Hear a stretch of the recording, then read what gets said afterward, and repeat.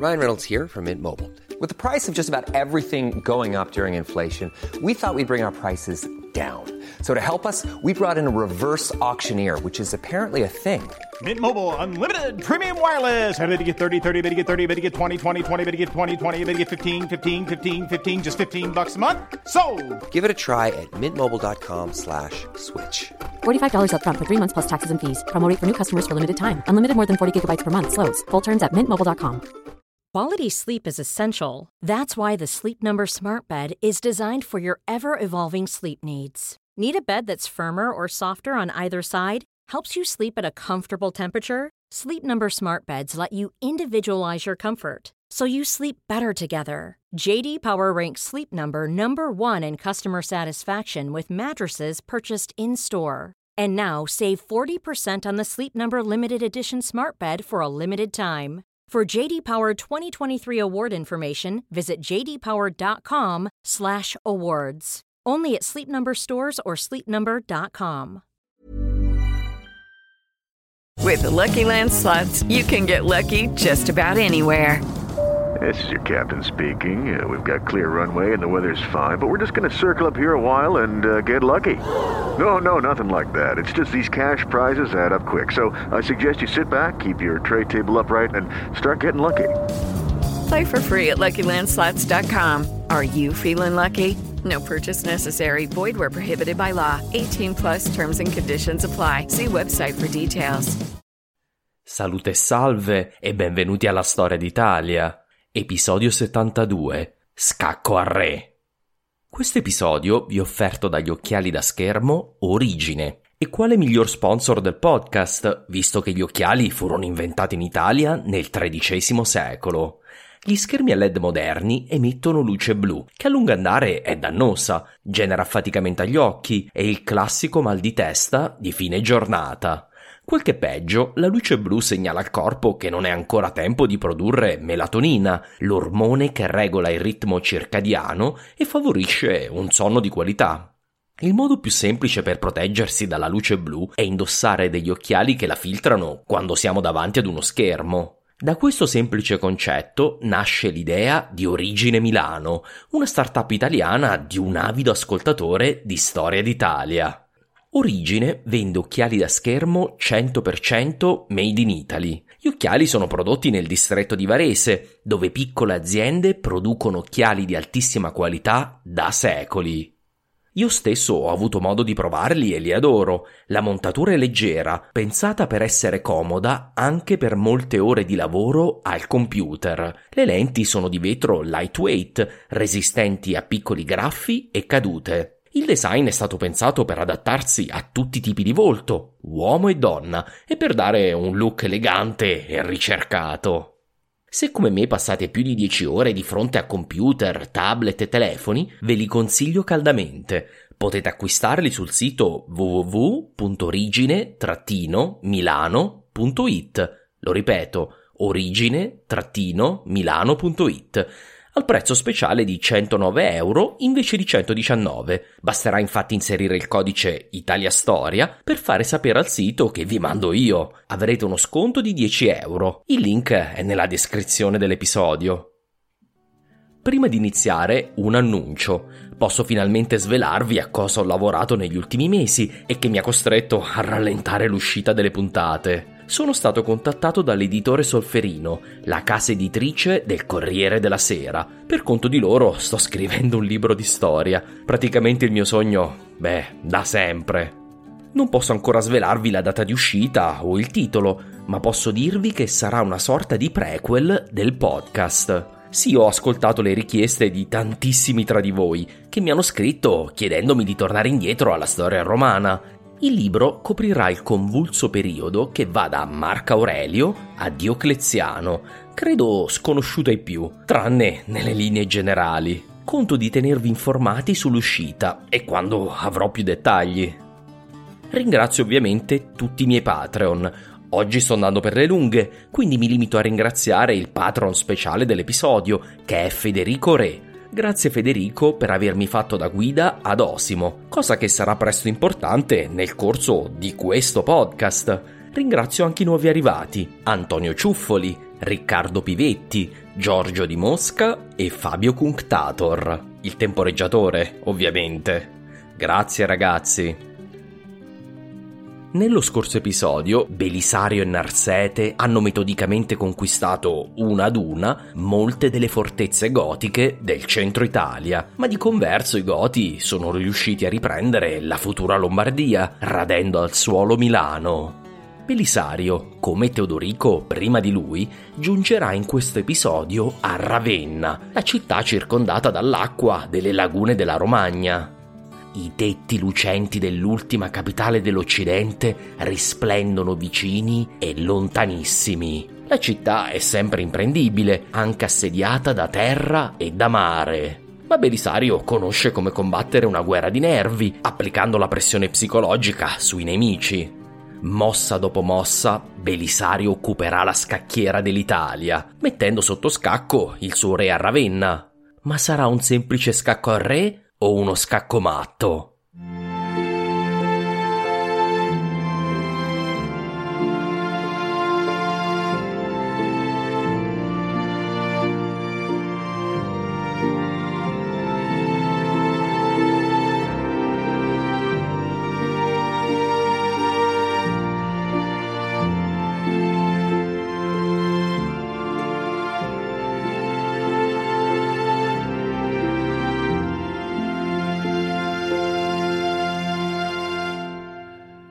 Mary redeemed a $50,000 cash prize playing Chumba Casino this year. I was only playing for fun, so winning this was a dream come true. Chumba Casino is America's #1 social casino experience. It's serious fun. With over 80 casino-style games to choose from, you too could win life-changing amounts of cash. Be like Mary. Log on to ChumbaCasino.com and give them a whirl. That's ChumbaCasino.com. No purchase necessary. Void where prohibited by law. 18 plus. Terms and conditions apply. See website for details. The voice in the preceding commercial was not the actual voice of a winner. Prima di gettarci negli eventi italiani, vorrei aggiornarvi brevemente sugli eventi in Africa. Durante l'episodio 66 abbiamo lasciato i ribelli di Stozas liberi di saccheggiare l'Africa nonostante la sconfitta per mano di Belisario nel 536.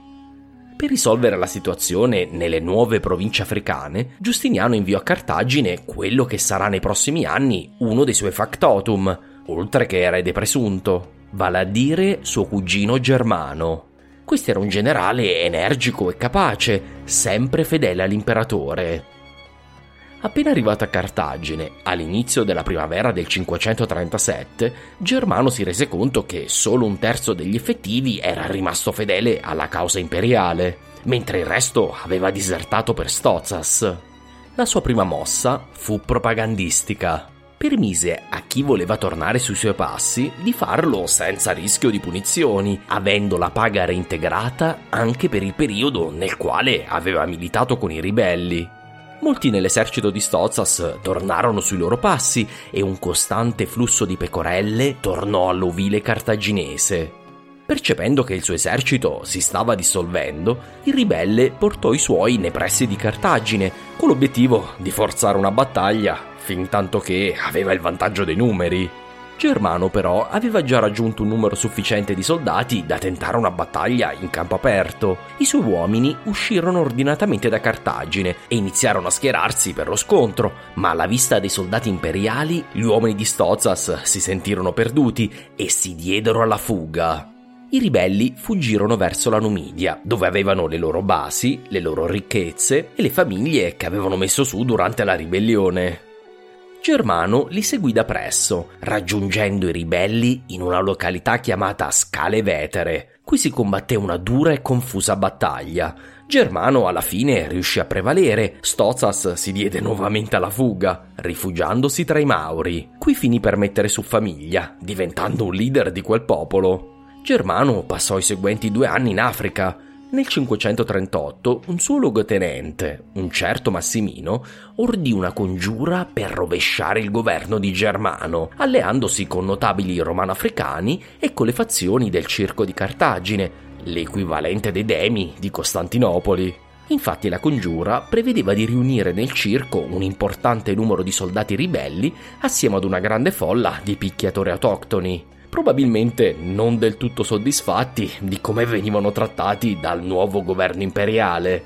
Molti africani rimpiangevano infatti i Vandali, che erano stati molto meno capaci di spremerli come degli agrumi, a differenza degli spietatamente efficienti burocrati imperiali. Germano fu informato da una soffiata che qualcosa bolliva in pentola e inviò le sue truppe nel circo di Cartagine, prima che i suoi oppositori si fossero completamente radunati. A questo punto Germano utilizzò il metodo Belisario, dando ordine di trucidare i dimostranti senza alcuna pietà. Un grande numero dei cittadini di Cartagine e dei soldati ribelli perì nella rivolta, sedata sul nascere e nel sangue, in una mini replica di Nica. La città, sotto shock, non causò più problemi a Germano. Nel 539 le nuvole iniziarono ad addensarsi sul fronte orientale e Giustiniano mosse di nuovo le sue pedine sullo scacchiere mediterraneo.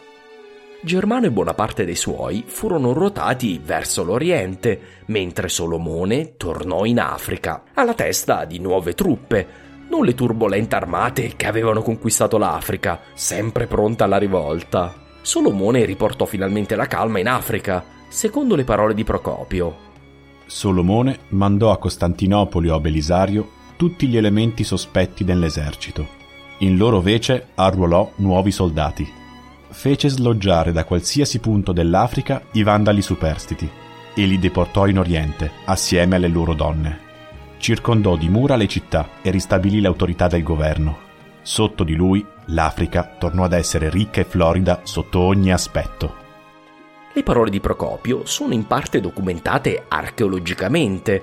Troviamo infatti una serie di fortificazioni che protessero il cuore della provincia africana dagli attacchi dei Mauri.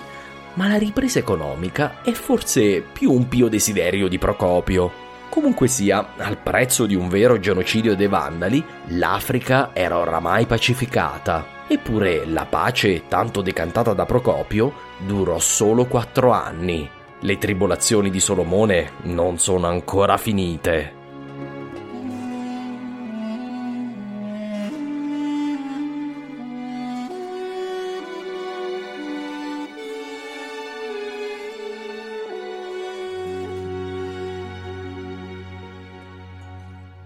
Torniamo ora in Italia. La caduta di Milano fu un disastro per la causa imperiale. Milano era una delle città più ricche della penisola, ospitava molti membri della classe dirigente italiana e buona parte delle infrastrutture di governo della penisola. Dopo aver messo a morte i senatori ostaggi a Ravenna, i Goti avevano mandato un chiaro segnale agli italiani. Si aspettavano obbedienza. Gli anni di condivisione del regno erano terminati.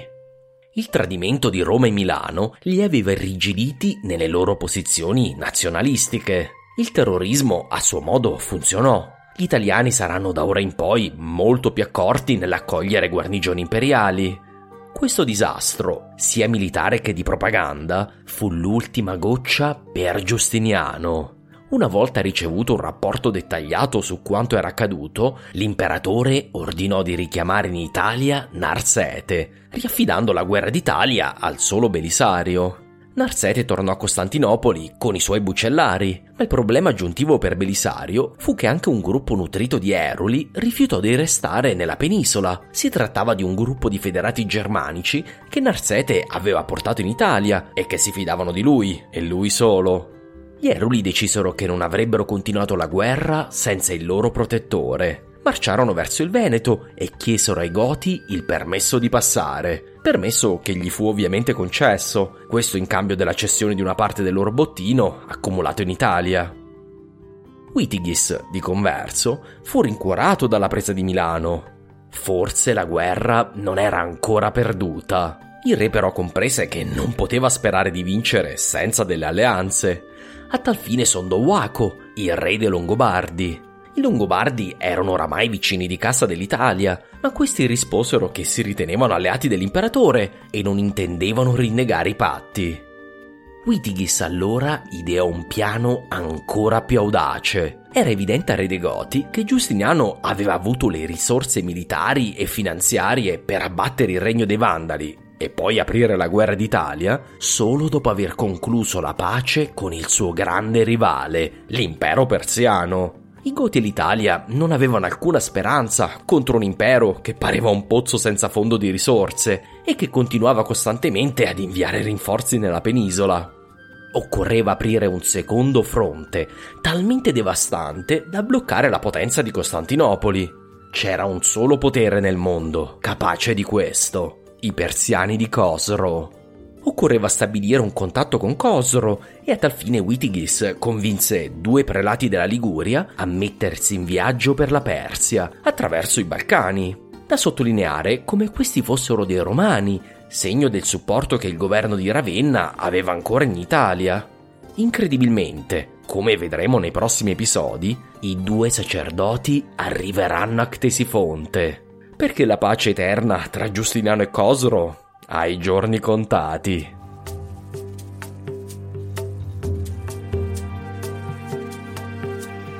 Giustiniano fu informato che qualcosa si scuoteva ad est, per dirla come Legolas, e finalmente decise che era arrivato il tempo di negoziare con Witigis.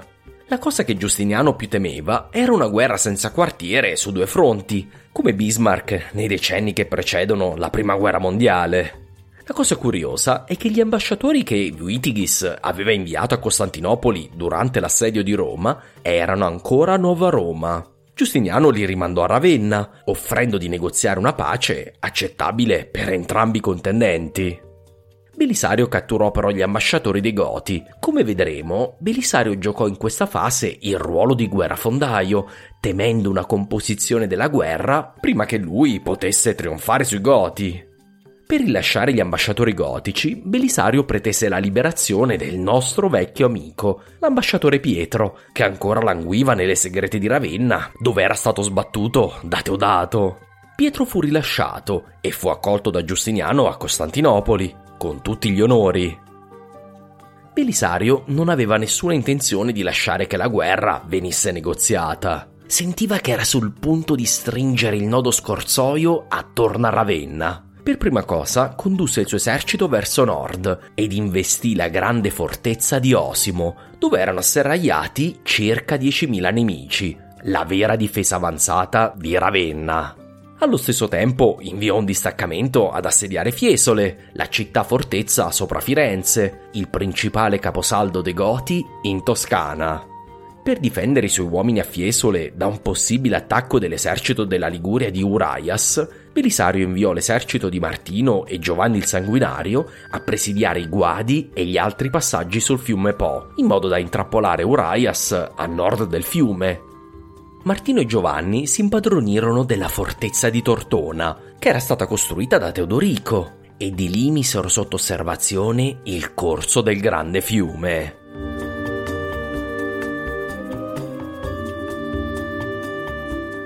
Fu a questo punto che un nuovo fattore si inserì inaspettatamente nella guerra.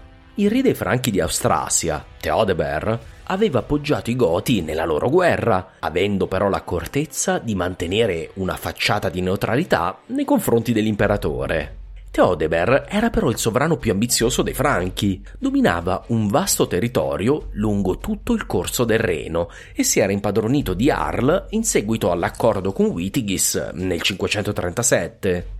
Arles non era solo una grande città, era la capitale della Gallia romana, ancora a quei tempi la sede del suo vescovo metropolita, e quindi portava con sé un prestigio immenso. Per festeggiare l'evento, Theodeber aveva organizzato gare del circo, si era circondato di consiglieri romani, era stato perfino il primo dei sovrani germanici a battere una moneta d'oro con la sua effigie, un vero affronto per Costantinopoli.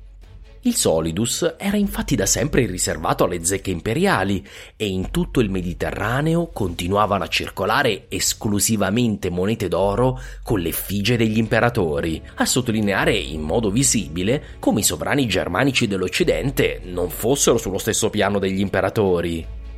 Questa azione da sola dimostra la sconfinata ambizione di Theodeber. Nel 539 Theodeber decise che la situazione in Italia era oramai ideale per una conquista.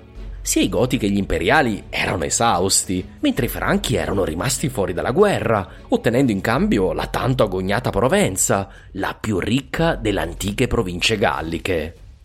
Theodeber si mise a capo di un forte esercito e passò le Alpi.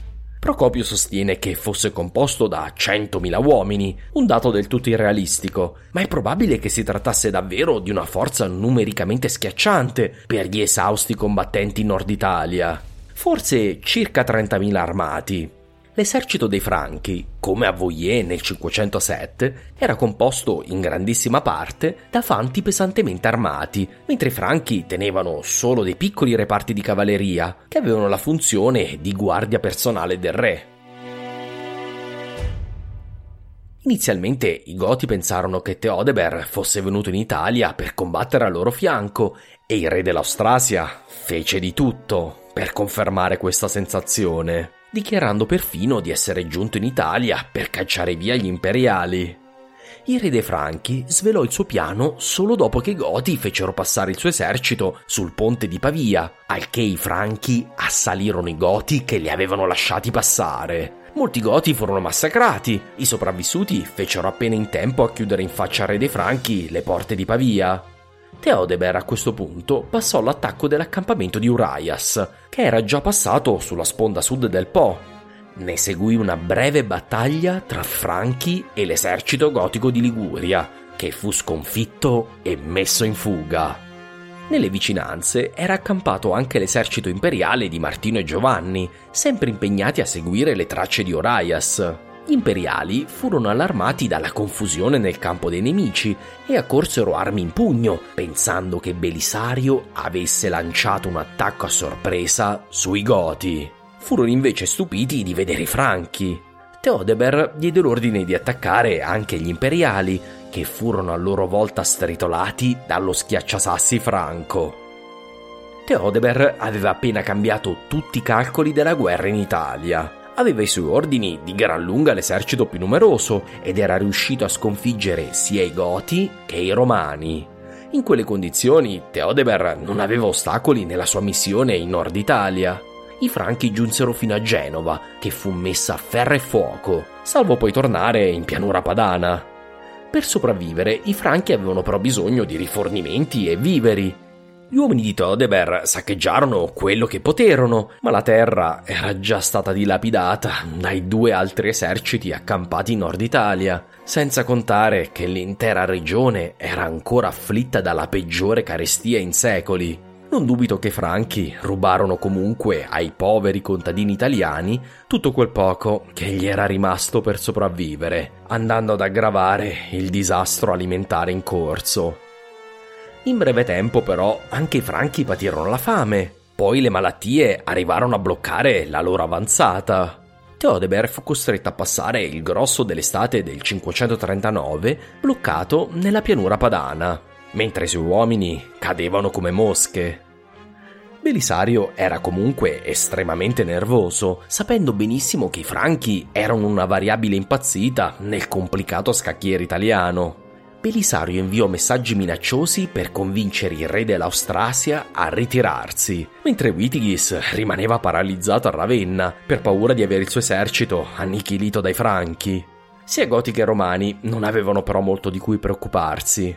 A causa delle malattie, Theodeber perse quell'estate circa 1/3 del suo esercito. Soppesando le sue alternative, nell'autunno del 539 il re franco decise di tornarsene a nord delle Alpi, carico del bottino e delle ricchezze della Liguria romana. La valle del Po poté quindi tornare a respirare, essendo devastata non da 3, ma solo da 2 eserciti in guerra tra loro.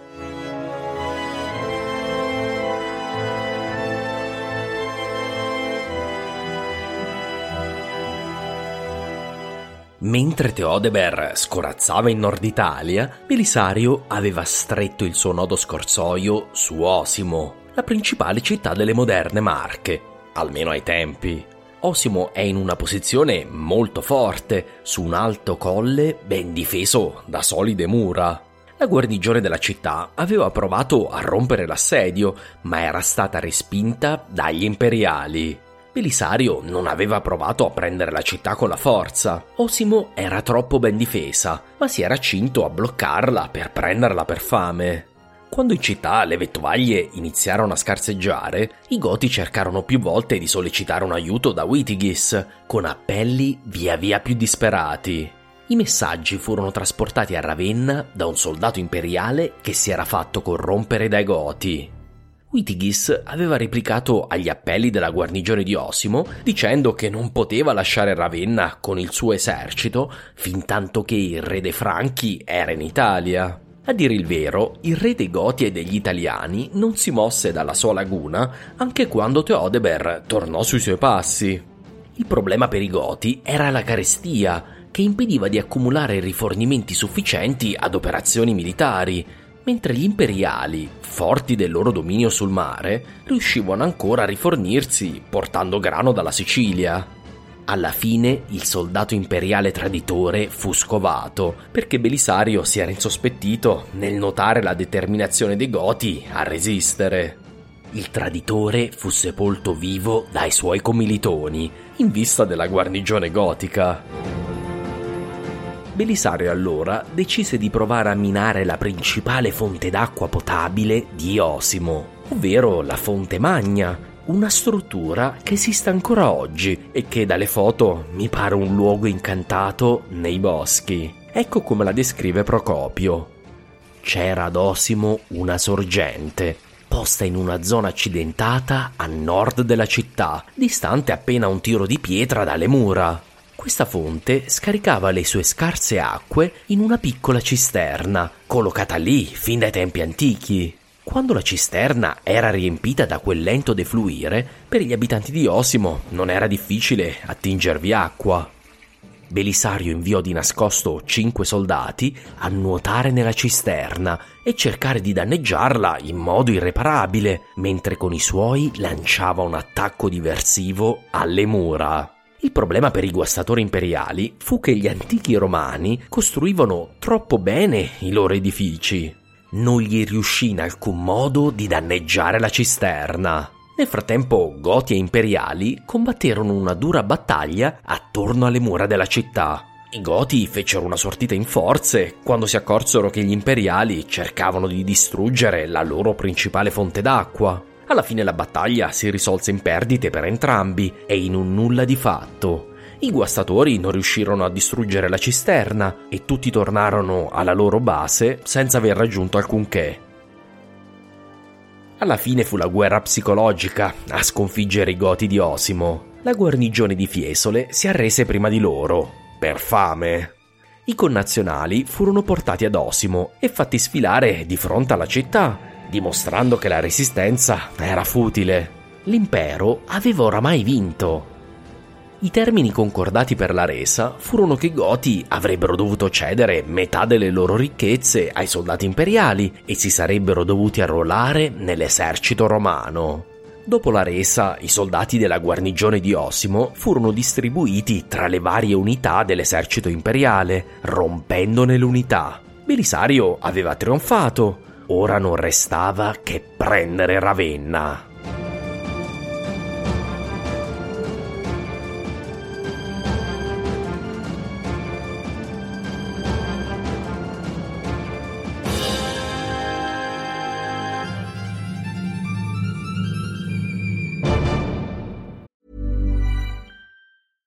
Flexibility is great. That's why there's yoga. Flexibility for your insurance coverage is great too. That's why there's United Healthcare Insurance Plans. Underwritten by Golden Rule Insurance Company, United Healthcare Insurance Plans offer flexible, budget-friendly coverage for medical, vision, dental, and more. One of these plans may be right for you if you're, say, between jobs, coming off your parents' plan, turning a side hustle into a full hustle, or even missed open enrollment. Want more flexibility? Find out more about United Healthcare Insurance Plans at uh1.com. Quality sleep is essential. That's why the Sleep Number Smart Bed is designed for your ever-evolving sleep needs. Need a bed that's firmer or softer on either side? Helps you sleep at a comfortable temperature? Sleep Number Smart Beds let you individualize your comfort, so you sleep better together. JD Power ranks Sleep Number #1 in customer satisfaction with mattresses purchased in-store. And now save 40% on the Sleep Number limited edition smart bed for a limited time. For JD Power 2023 award information, visit jdpower.com/awards. Only at Sleep Number stores or sleepnumber.com. Per Giustiniano, però, il 539 fu un anno di paura che mise a nudo il rischio che correva a causa dello sbilanciamento verso occidente di tutte le sue forze militari. Radio Frontiera informò della debolezza delle difese danubiane i nuovi abitanti della steppa ucraina, che nel VI secolo erano i Kutriguri e gli Utiguri, due popoli di probabile origine turca e che avevano assorbito quello che rimaneva degli Uni della steppa. I Kutriguri in particolare compresero che i Romani avevano indebolito le loro difese danubiane per combattere la guerra in Occidente. Diverse unità d'élite dell'esercito di Tracia erano state infatti trasferite in Africa e poi in Italia, e altre combattevano contro i Goti in Dalmazia. I Kutriguri non se lo fecero ripetere una seconda volta. Invasero i Balcani. Nelle parole di Procopio: un'immensa orda di Unni attraversò il fiume Danubio e dilagò per tutta l'Europa. Il fatto si era verificato parecchie altre volte, ma non aveva mai procurato così gravi e numerosi flagelli. Gli Unni giunsero fino alle porte della capitale, attraversarono perfino il Bosforo, nella prima scorreria in Asia Minore da secoli a questa parte. Un gruppo di saccheggiatori penetrò perfino in Grecia, venendo fermato solo alle Termopili.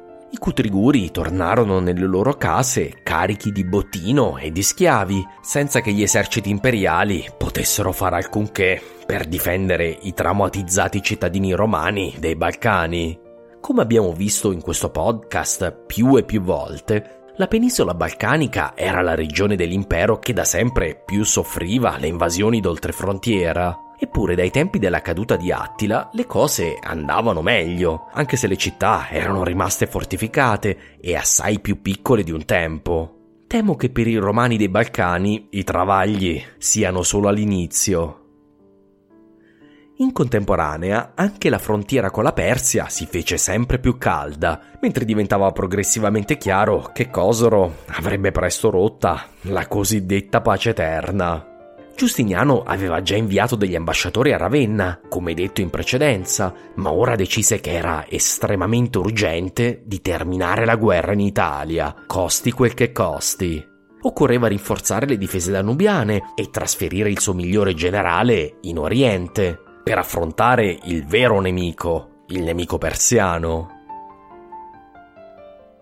Belisario era ancora ignaro di tutto questo. Dopo aver preso Osimo, il generalissimo portò il suo esercito nei pressi di Ravenna per iniziare l'assedio che con un po' di fortuna avrebbe posto fine alla guerra. Inviò dei soldati a bloccare gli accessi a Ravenna da nord e una flotta per impedire i rifornimenti via mare, per quanto possibile con una città che ricavava gran parte del suo cibo direttamente dalla laguna.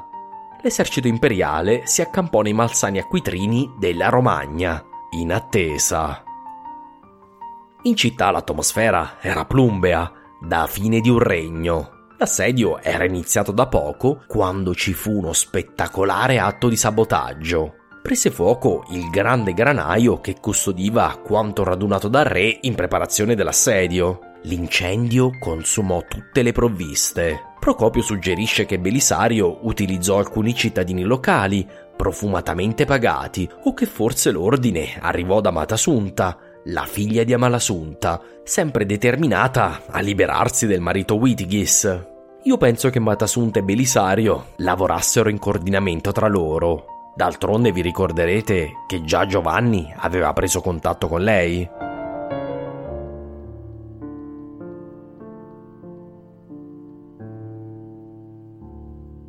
Nel frattempo, ad inizio 540, i comandanti delle forze gotiche a guardia delle Alpi occidentali decisero di arrendersi agli imperiali, giudicando oramai la loro causa come perduta.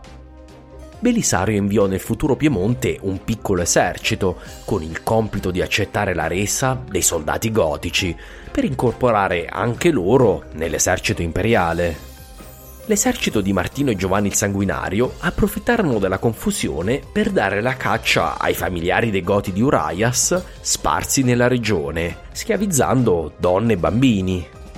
Witigis aveva chiesto ad Uraias di portare i suoi uomini in soccorso di Ravenna e il generale goto era riuscito ad eludere le guardie sul fiume Po e ad attraversarlo. Erano molti giorni di distanza da Ravenna quando gli giunse notizia della resa delle guarnigioni alpine e del disastro che aveva colpito i Goti nel nord-ovest della penisola. I suoi uomini furono colpiti soprattutto dalla notizia che i loro familiari in Piemonte venivano cacciati e catturati come delle bestie selvatiche. Uraias doveva assicurarsi la loro sicurezza se voleva che i suoi uomini continuassero a combattere. Fu costretto quindi a fare dietrofront, dirigendosi verso le Alpi. Giunto nel futuro Piemonte, Uraias bloccò e mise sotto assedio il piccolo esercito imperiale che si era unito ai Goti che si erano arresi a loro. Entrambi furono messi sotto assedio, forse a Susa. A Tortona era però sempre presente l'esercito di Martino e Giovanni il Sanguinario. Quando seppero delle operazioni di Uraias, i generali imperiali portarono sul posto i loro uomini, incastrando Uraias tra l'incudine e il martello. Quel che peggio, i soldati di Uraias videro che i loro familiari erano prigionieri degli imperiali. La situazione disperata convinse alla resa la maggior parte dell'esercito gotico di Liguria. Uraias vide il suo esercito dissolversi nel vento. Con un pugno di uomini fuggì verso Milano. Davvero tutto sembrava perduto per i Goti.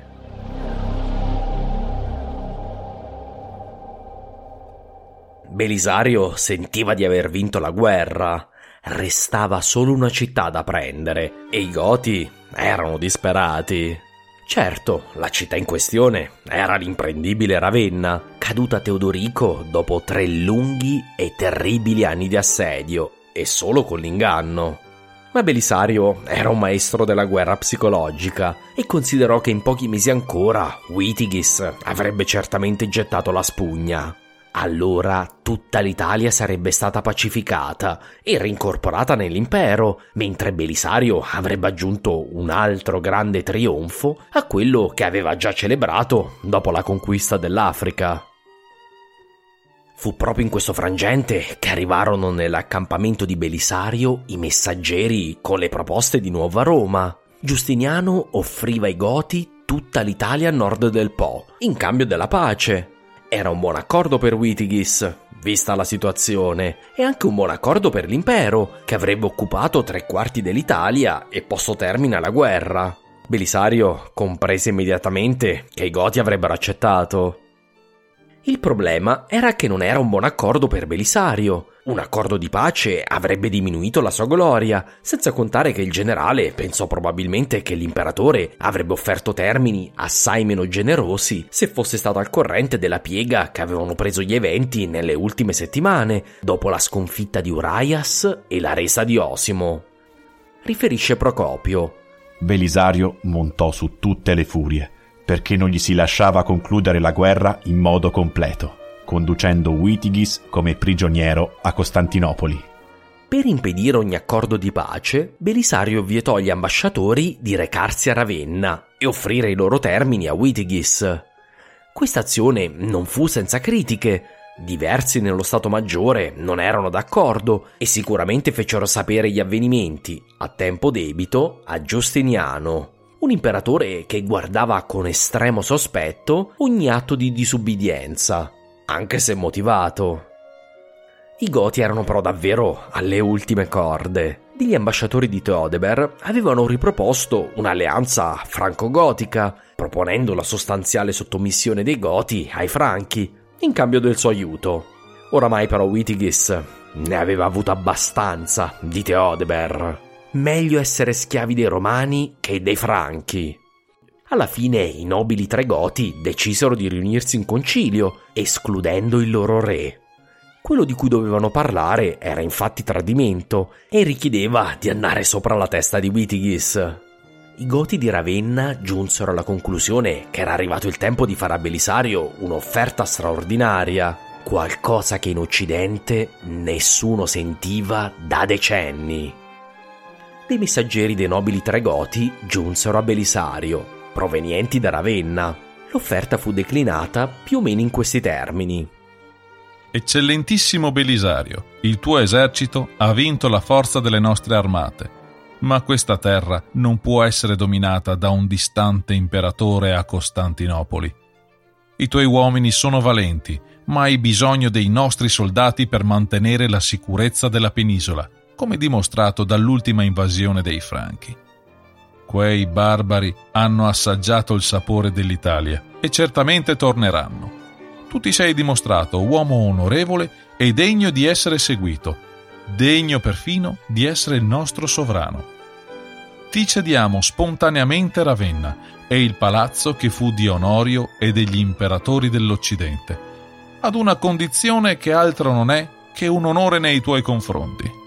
Ti offriamo di riconoscerti come nostro imperatore. È giunta l'ora per i romani dell'Occidente di riavere il loro impero.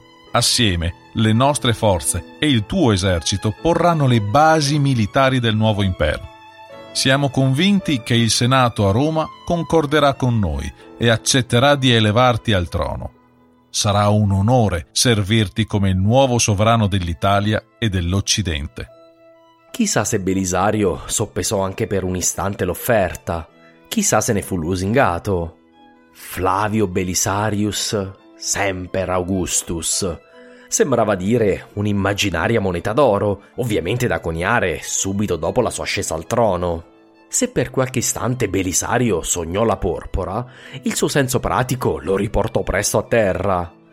Conosceva il suo imperatore e sapeva che non ci sarebbe mai stato spazio nel mondo di Giustiniano per due imperatori romani.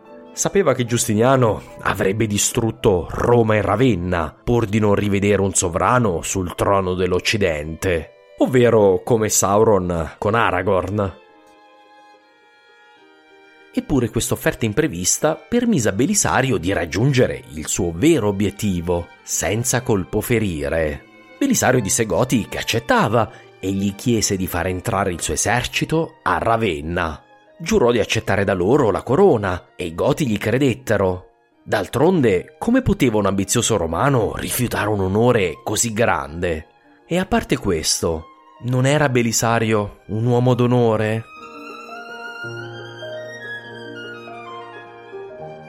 E fu così che, nel maggio del 540, Belisario e il suo esercito entrarono in pompa magna a Ravenna, mentre una flotta portava rifornimenti di grano ai suoi esausti cittadini. L'impero romano era tornato nell'ultima capitale dell'Occidente e ci rimarrà per 2 secoli. Procopio ci lascia questo commento nel giudicare questo evento straordinario. I Goti erano molto superiori di numeri e mezzi ai Romani, ne erano stati sconfitti in battaglia, ma ora erano sul punto di essere resi schiavi da uomini meno numerosi di loro, ne consideravano la loro schiavitù un'umiliazione. Io credo che Procopio non comprese del tutto quello che stava avvenendo. I Goti davvero si fidarono dei Romani ed erano pronti ad acclamare Belisario come loro re ed imperatore dell'Occidente. Quel giorno l'impero di Giustiniano raggiunse il suo apice. Nonostante gli imprevisti, un decennio di guerre aveva portato l'impero a riconquistare Cartagine, Roma e Ravenna. Le città in Oriente splendevano di ricchezze, le chiese si elevavano sempre più in alto nel cielo, il sole splendeva su un impero trionfante, apparentemente destinato a nuovi, grandi capitoli della sua storia. Certo, la carestia era stata dura e i Cutriguri avevano fatto dei danni, ma si chiudeva un decennio straordinario, i ruggenti anni 30. Nulla poteva anticipare a Giustiniano, ai suoi generali, ai senatori e al popolino che il seguente decennio sarebbe stato diverso, molto diverso. Nessuno poteva sapere che un nemico più forte di ogni goto, di ogni persiano e di ogni unno era alle porte.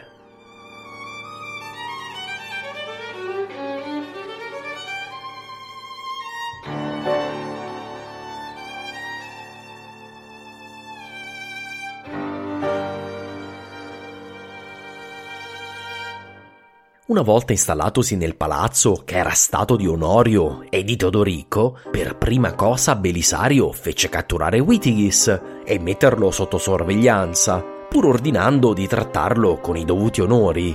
Witigis comunque si era già rassegnato al suo fato e non si era neanche opposto al tentativo di salvare il salvabile che i suoi nobili avevano preso in sua assenza, forse stimando la pace come più importante del suo destino personale. Anzi, Witigis aveva suggerito segretamente a Belisario di accettare il titolo di imperatore, facendogli sapere che lui non sarebbe stato d'impaccio.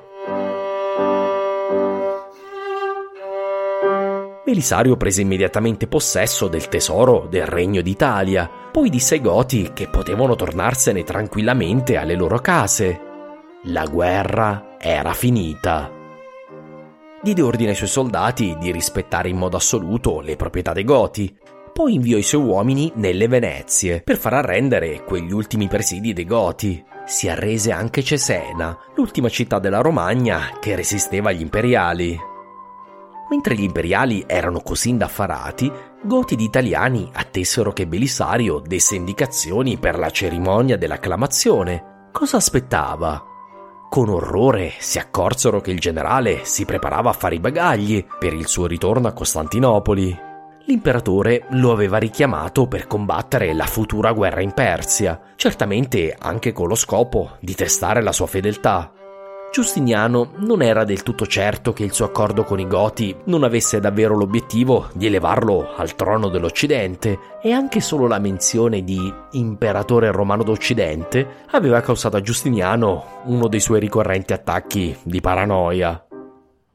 Quando compresero che Belisario era in partenza, i Goti dapprima rimasero increduli. Davvero Belisario rifiutava la corona? Quando compresero di essere stati traditi, era troppo tardi. Belisario aveva suoi uomini in ogni caposaldo di Ravenna e dei dintorni.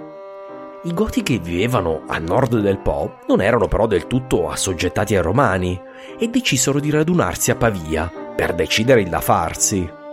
Erano pochi e miserevoli. Molti dei loro erano oramai prigionieri di quelli che loro chiamavano Greci.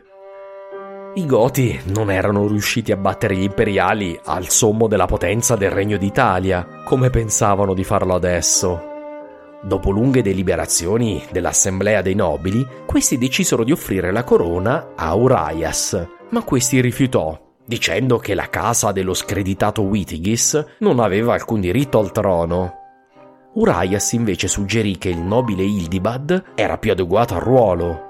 Ildibad era il comandante di Verona, una delle ultime città in mano ai Goti, assieme a Pavia. Suo zio era Teudis, il re dei Visigoti in Spagna. Forse se avessero eletto lui, Teudis magari avrebbe inviato degli aiuti in Italia e gli Ostrogoti avrebbero avuto qualche possibilità di successo in una guerra che pareva comunque disperata. I Goti però decisero di non muovere subito guerra. Da Pavia inviarono messaggeri a Belisario prima che partisse. Gli ricordarono i patti sottoscritti e gli impegni presi, chiedendogli se non si vergognava a preferire di essere schiavo di un sovrano lontano piuttosto che imperatore in Italia. Ildibad offrì perfino di cedere immediatamente la sua corona, con la sola condizione che Belisario restasse in Italia e rispettasse i termini del loro accordo. Ancora adesso erano pronti a chinarsi di fronte a lui, a farne l'imperatore dei Romani e il re dei Goti. Ma nulla poteva smuovere Belisario. Forse fu la sua fedeltà a Giustiniano, forse fu la paura della sua collera. Sta di fatto che, una volta sistemate al meglio le cose in Italia, verso dicembre del 540, Belisario salì su una nave alla volta di Costantinopoli. Dietro lasciò gli eserciti imperiali vittoriosi, ma con ancora un lavoro non del tutto completato. Poco male, pensò. Oramai restava solo da rastrellare gli sconfitti, mettere qualche presidio nelle ultime città a nord del Po, non ancora pacificate, e catturare quel pugno di ribelli che si nascondeva a Pavia. La guerra in Italia era vinta. Ora lo aspettava un'altra guerra, contro il vero nemico, i persiani.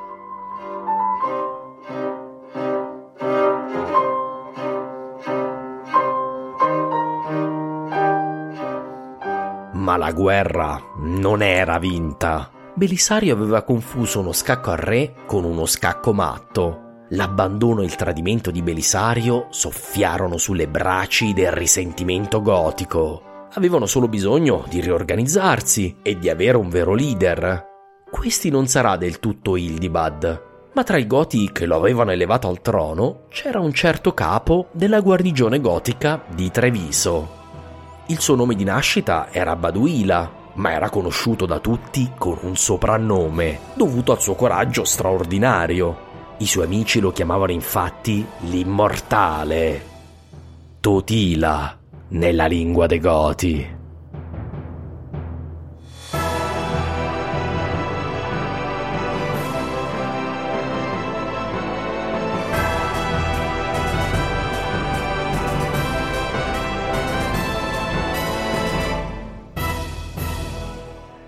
Grazie mille per l'ascolto. Ora che sapete il mio piccolo segreto, vi informo che mi prendo 3 settimane a cavallo di Capodanno per terminare il libro e iniziare a lavorare ai prossimi episodi. Il podcast tornerà quindi l'11 gennaio del nuovo anno, con un episodio speciale che ho preparato da un po' e che penso vi piacerà. Grazie a Riccardo Santato e Valerio Bioglio per aver prestato la voce all'episodio. Grazie a Caterina Mendolicchio per l'artwork della puntata, mi è piaciuto molto. Grazie a Jenny e Larissa per aver suonato il bellissimo trio di Schubert che avete ascoltato verso la fine dell'episodio. Prima di salutarci, 2 ultime parole. Credo che siamo all'ultimo giro prima della bandiera a scacchi sul fronte Covid. Siate prudenti, per voi e per le vostre famiglie. Questo 2020 non è stato l'anno peggiore della storia dell'umanità, questo noi altri lo sappiamo, ma è stato un anno molto difficile, in cui molti di noi hanno perso uno o più dei nostri cari. Eppure quest'anno ci ha anche insegnato qualcosa di importante, che il mondo è davvero interconnesso e che è assurdo pensare di risolvere i suoi problemi senza un approccio globale, che il problema sia un virus o il cambiamento climatico o 1000 altre questioni. Ci ha anche insegnato che la società serve, che non possiamo essere monadi egoiste, ma dobbiamo prenderci cura l'uno dell'altro, sia dei nostri parenti come degli sconosciuti. Ci ha insegnato anche che siamo molto più forti, molto più intelligenti, molto più flessibili di quello che credevamo. Spero che ce lo ricorderemo la prossima volta che qualcuno ci dirà che qualcosa non si può fare. Grazie mille di cuore per la vostra fiducia. Da me e da Galla Placidia, ovvero la signora Storia d'Italia, auguri di buon Natale e buone feste.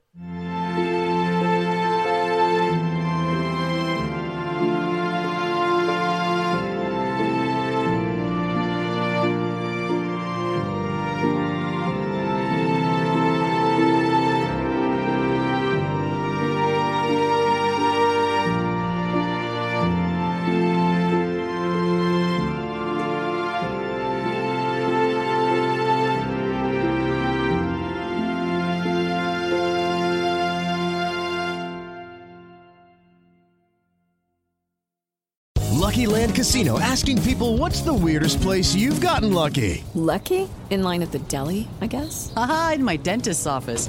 More than once, actually. Do I have to say? Yes, you do. In the car before my kids' PTA meeting. Really? Yes. Excuse me, what's the weirdest place you've gotten lucky? I never win and tell. Well, there you have it. You can get lucky anywhere, playing at LuckyLandSlots.com. Play for free right now. Are you feeling lucky? No purchase necessary. Void where prohibited by law. 18+. Terms and conditions apply. See website for details. Hey, it's Paige DeSorbo from Giggly Squad. High quality fashion without the price tag. Say hello to Quince. I'm snagging high-end essentials like cozy cashmere sweaters, sleek leather jackets, fine jewelry, and so much more. With Quince being 50 to 80% less than similar brands. And they partner with factories that prioritize safe, ethical, and responsible manufacturing. I love that. Luxury quality within reach. Go to quince.com/style to get free shipping and 365-day returns on your next order. Quince.com/style. Mom deserves the best, and there's no better place to shop for Mother's Day than Whole Foods Market. They're your destination for unbeatable savings, from premium gifts to show-stopping flowers and irresistible desserts. Start by saving 33% with Prime on all body care and candles. Then get a 15-stem bunch of tulips for just $9.99 each with Prime. Round out Mom's menu with festive rosé, irresistible berry chantilly cake, and more special treats. Come celebrate Mother's Day at Whole Foods Market.